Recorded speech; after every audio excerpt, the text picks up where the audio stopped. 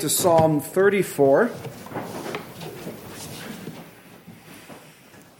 Psalm 34 is well-known, at least portions of it are well-known, and it's one of my favorite psalms, so we get to consider it this afternoon. Psalm 34. This is the word of our Lord. A psalm of David when he pretended madness before Abimelech, who drove him away, and he departed. I'll bless the Lord at all times. His praise shall continually be in my mouth. My soul shall make its boast in the Lord. The humble shall hear of it and be glad. O magnify the Lord with me, and let us exalt his name together. I sought the Lord, and he heard me, and delivered me from all my fears.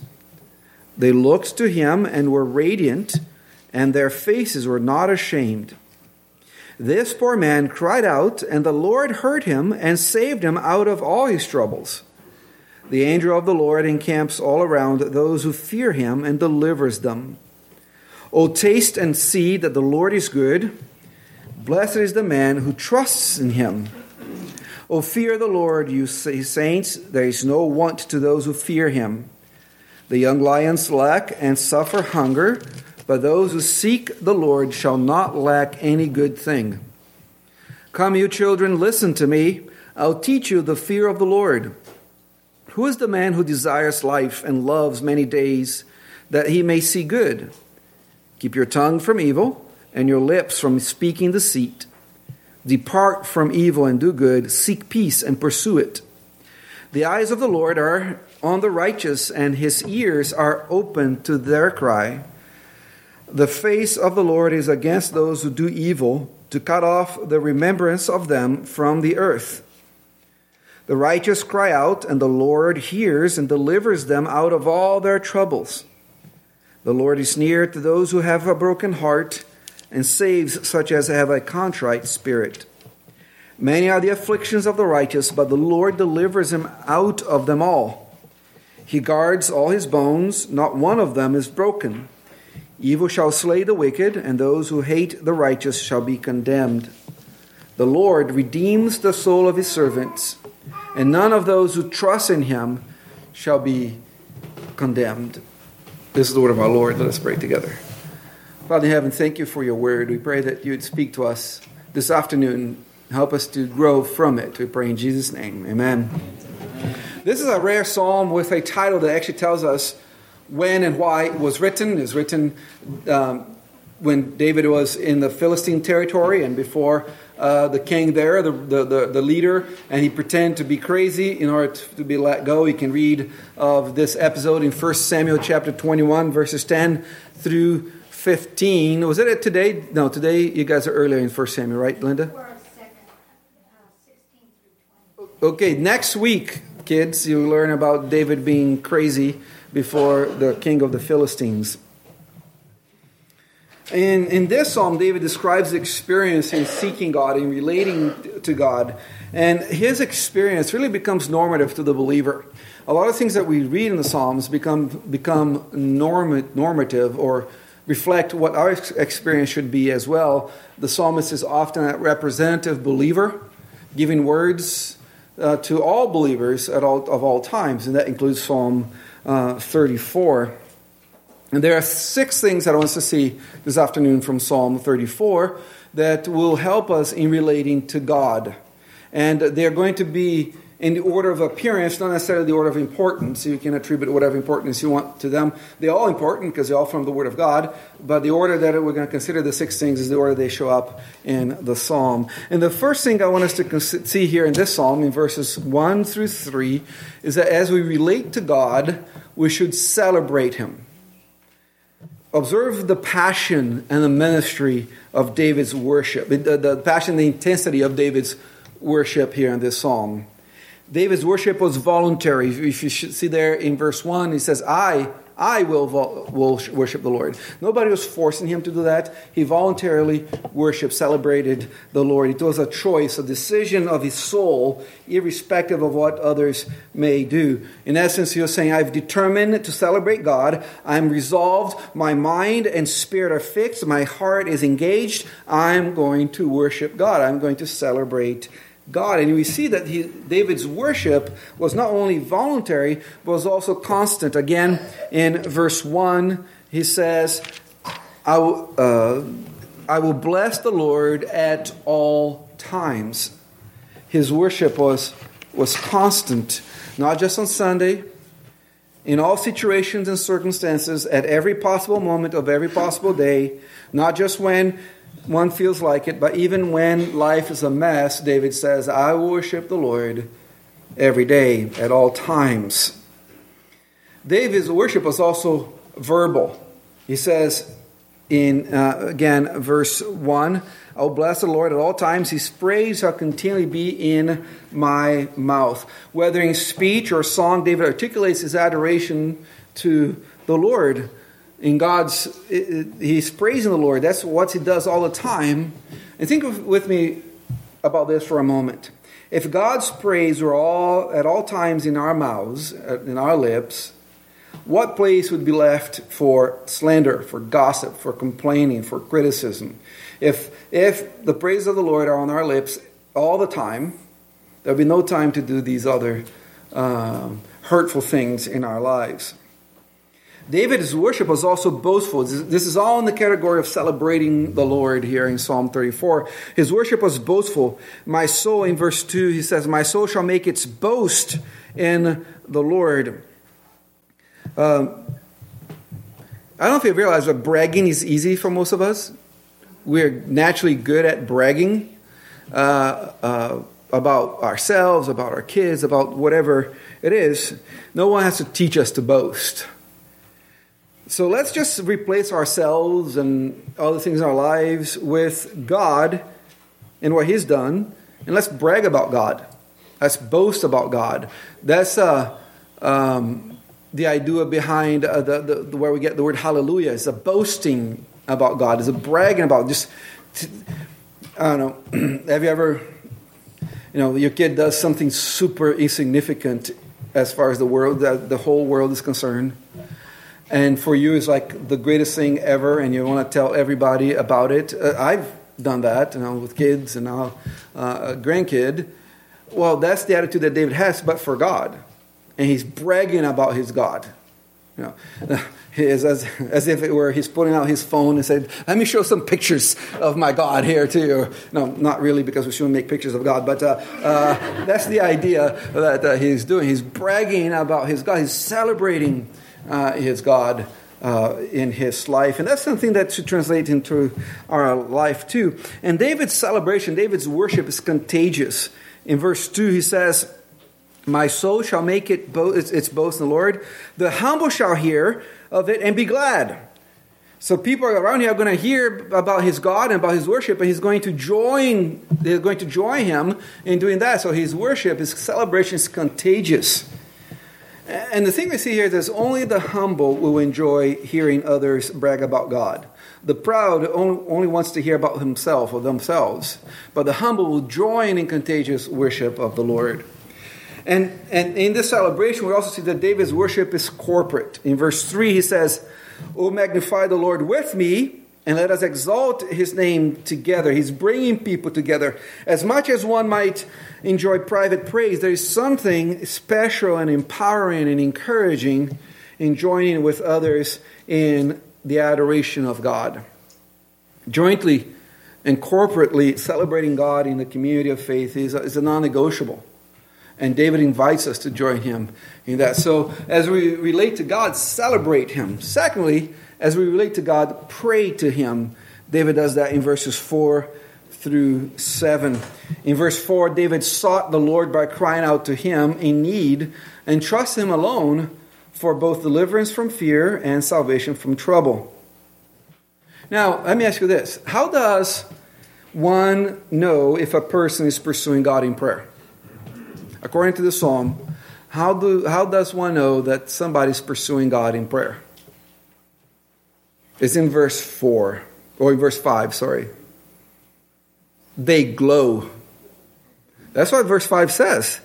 They looked to him and were radiant, and their faces were not ashamed. There's a glow about the person who pursues God in prayer. It's not a sourness. It's not a standoffishness. There's not a putting people out. It's a glow that demonstrates that it is being in the presence of God.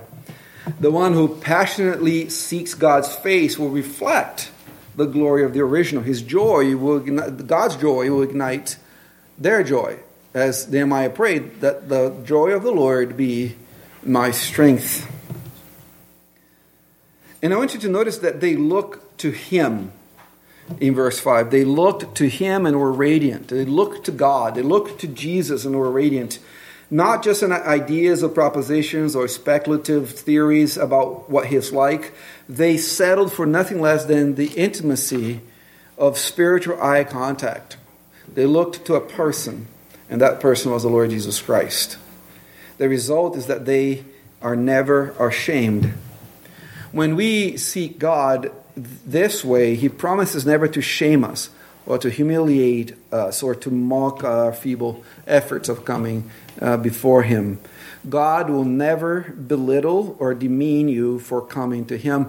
And that's why the author of Hebrews says that we can come with confidence, with boldness before his throne, knowing that he's going to answer every request that we bring according to his blessed will and wisdom. There's never shame for those who seek God. There's never embarrassment for those that seek God. So we celebrate God, we pray to God as we relate to him, and then we enjoy God. In verse 8, "O taste and see that the Lord is good. Blessed is the man who trusts in him." Why taste? Why did why did David use this idea of taste? Why didn't David exhort us to think or to remember or some other purely cognitive exercise? Why taste? You don't have to say a lot, but think for a minute. Why? The words are important, right? We believe that not only the entirety of the Bible is inspired, but every word is also inspired. It's chosen by God. So why taste? Well, because he wants us to be completely satisfied with him. Not just cognitively, but the whole person. All the senses involved in there. The imagery of tasting makes the point that experiencing God is pleasant and enriching to the soul. There's a spiritual sweetness to the knowledge of God. In essence, what David says is that God is delicious. God is delectable. Jesus is delectable. It is as we savor the flavor of his glory and splendor that he is most honored and exalted.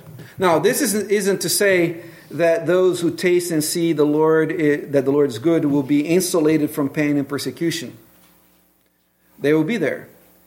Their determination to seek ultimate satisfaction in God above all else may in fact be what brings opposition to them.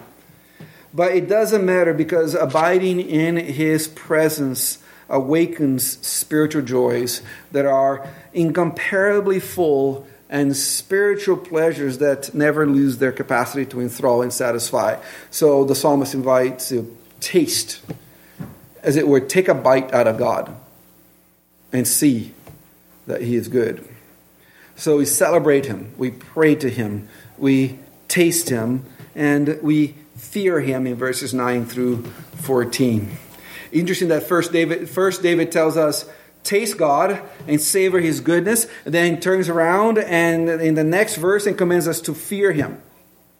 And this is true. We must both enjoy God and tremble at his presence. We must rejoice and revere God at all times. We must both adore him and fall on our knees in awe of his power and authority and holiness. When we lose the awe of God, we're in trouble. When God becomes just another being out there for us, we are in trouble. We must be always in awe of him. I think we all have found ourselves in that position where we read in our Bibles for devotional, and yet when we read a passage like Isaiah 6 with the view of the Lord, or Revelation 4 and 5, or any passage, and there's nothing there. It feels dry, and there's no awe. Or we can't even remember what we read, or we're just moving our bookmark. That's a very dangerous place to be, brothers and sisters, because we need to always be in awe of God, because He's always so much greater, so much other than us, that nothing about Him is common. And so we need to have that fear of Him. So we celebrate Him, we pray to Him, we taste Him, we fear Him, and then we obey Him in verses 15 through 18. In verse 15 and 16, David says, "The eyes of the Lord are on the righteous, and His ears are open to their cry. The face of the Lord is against those who do evil, to cut off the remembrance of them from the earth." Have you guys ever heard of Frankie Valli? What was probably his most famous song?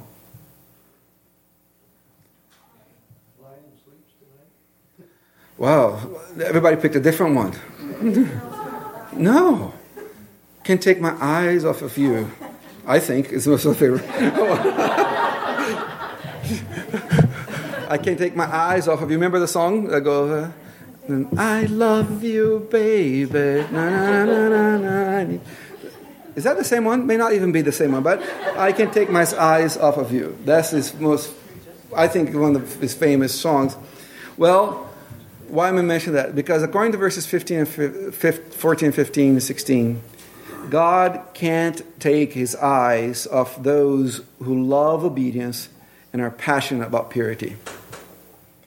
He gazes on them with tenderness and warmth and loving affection, watching every move they make.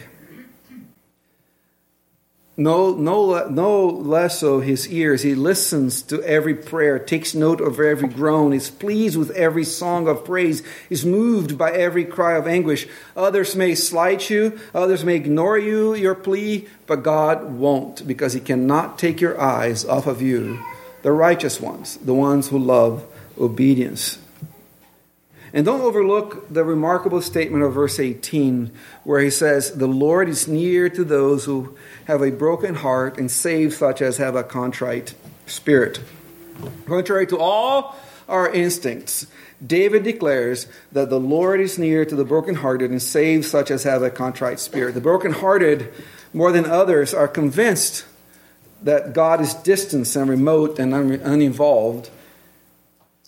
It is the crushing spirit to whom the Lord is the closest, even if they don't feel that. God is near to them in their misery, quick and able to save and comfort and console them. The weak and broken and most helpless of God's children should never think that for those reasons they are off limits to their Heavenly Father.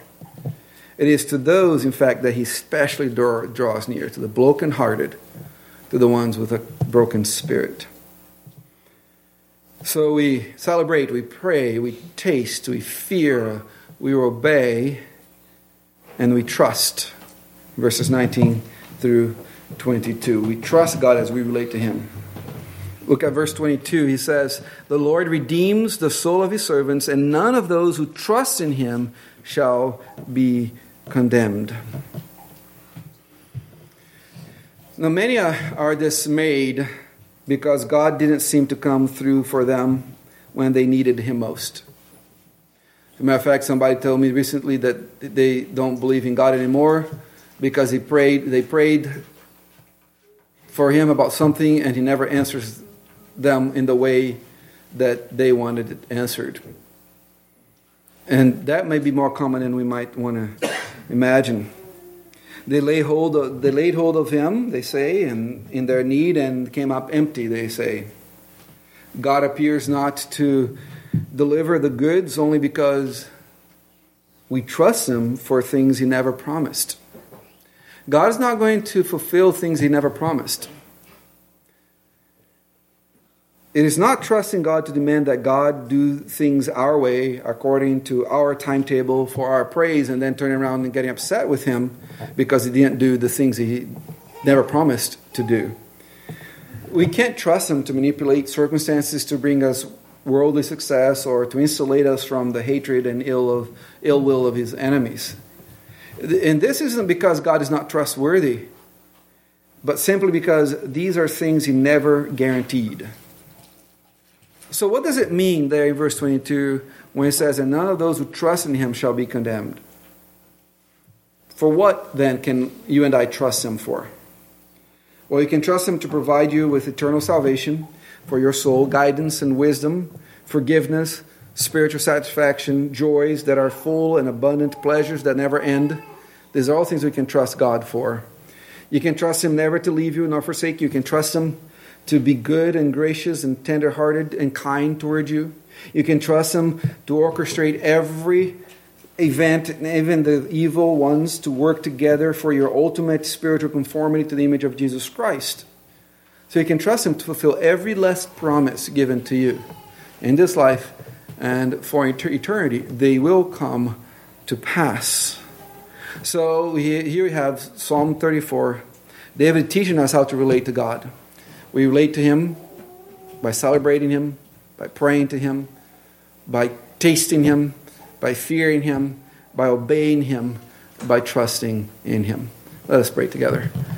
Father, thank you for your word. Help us to be in great awe of you. We pray that our hearts will not grow cold and will not lose that great fear and reverence that we have for you.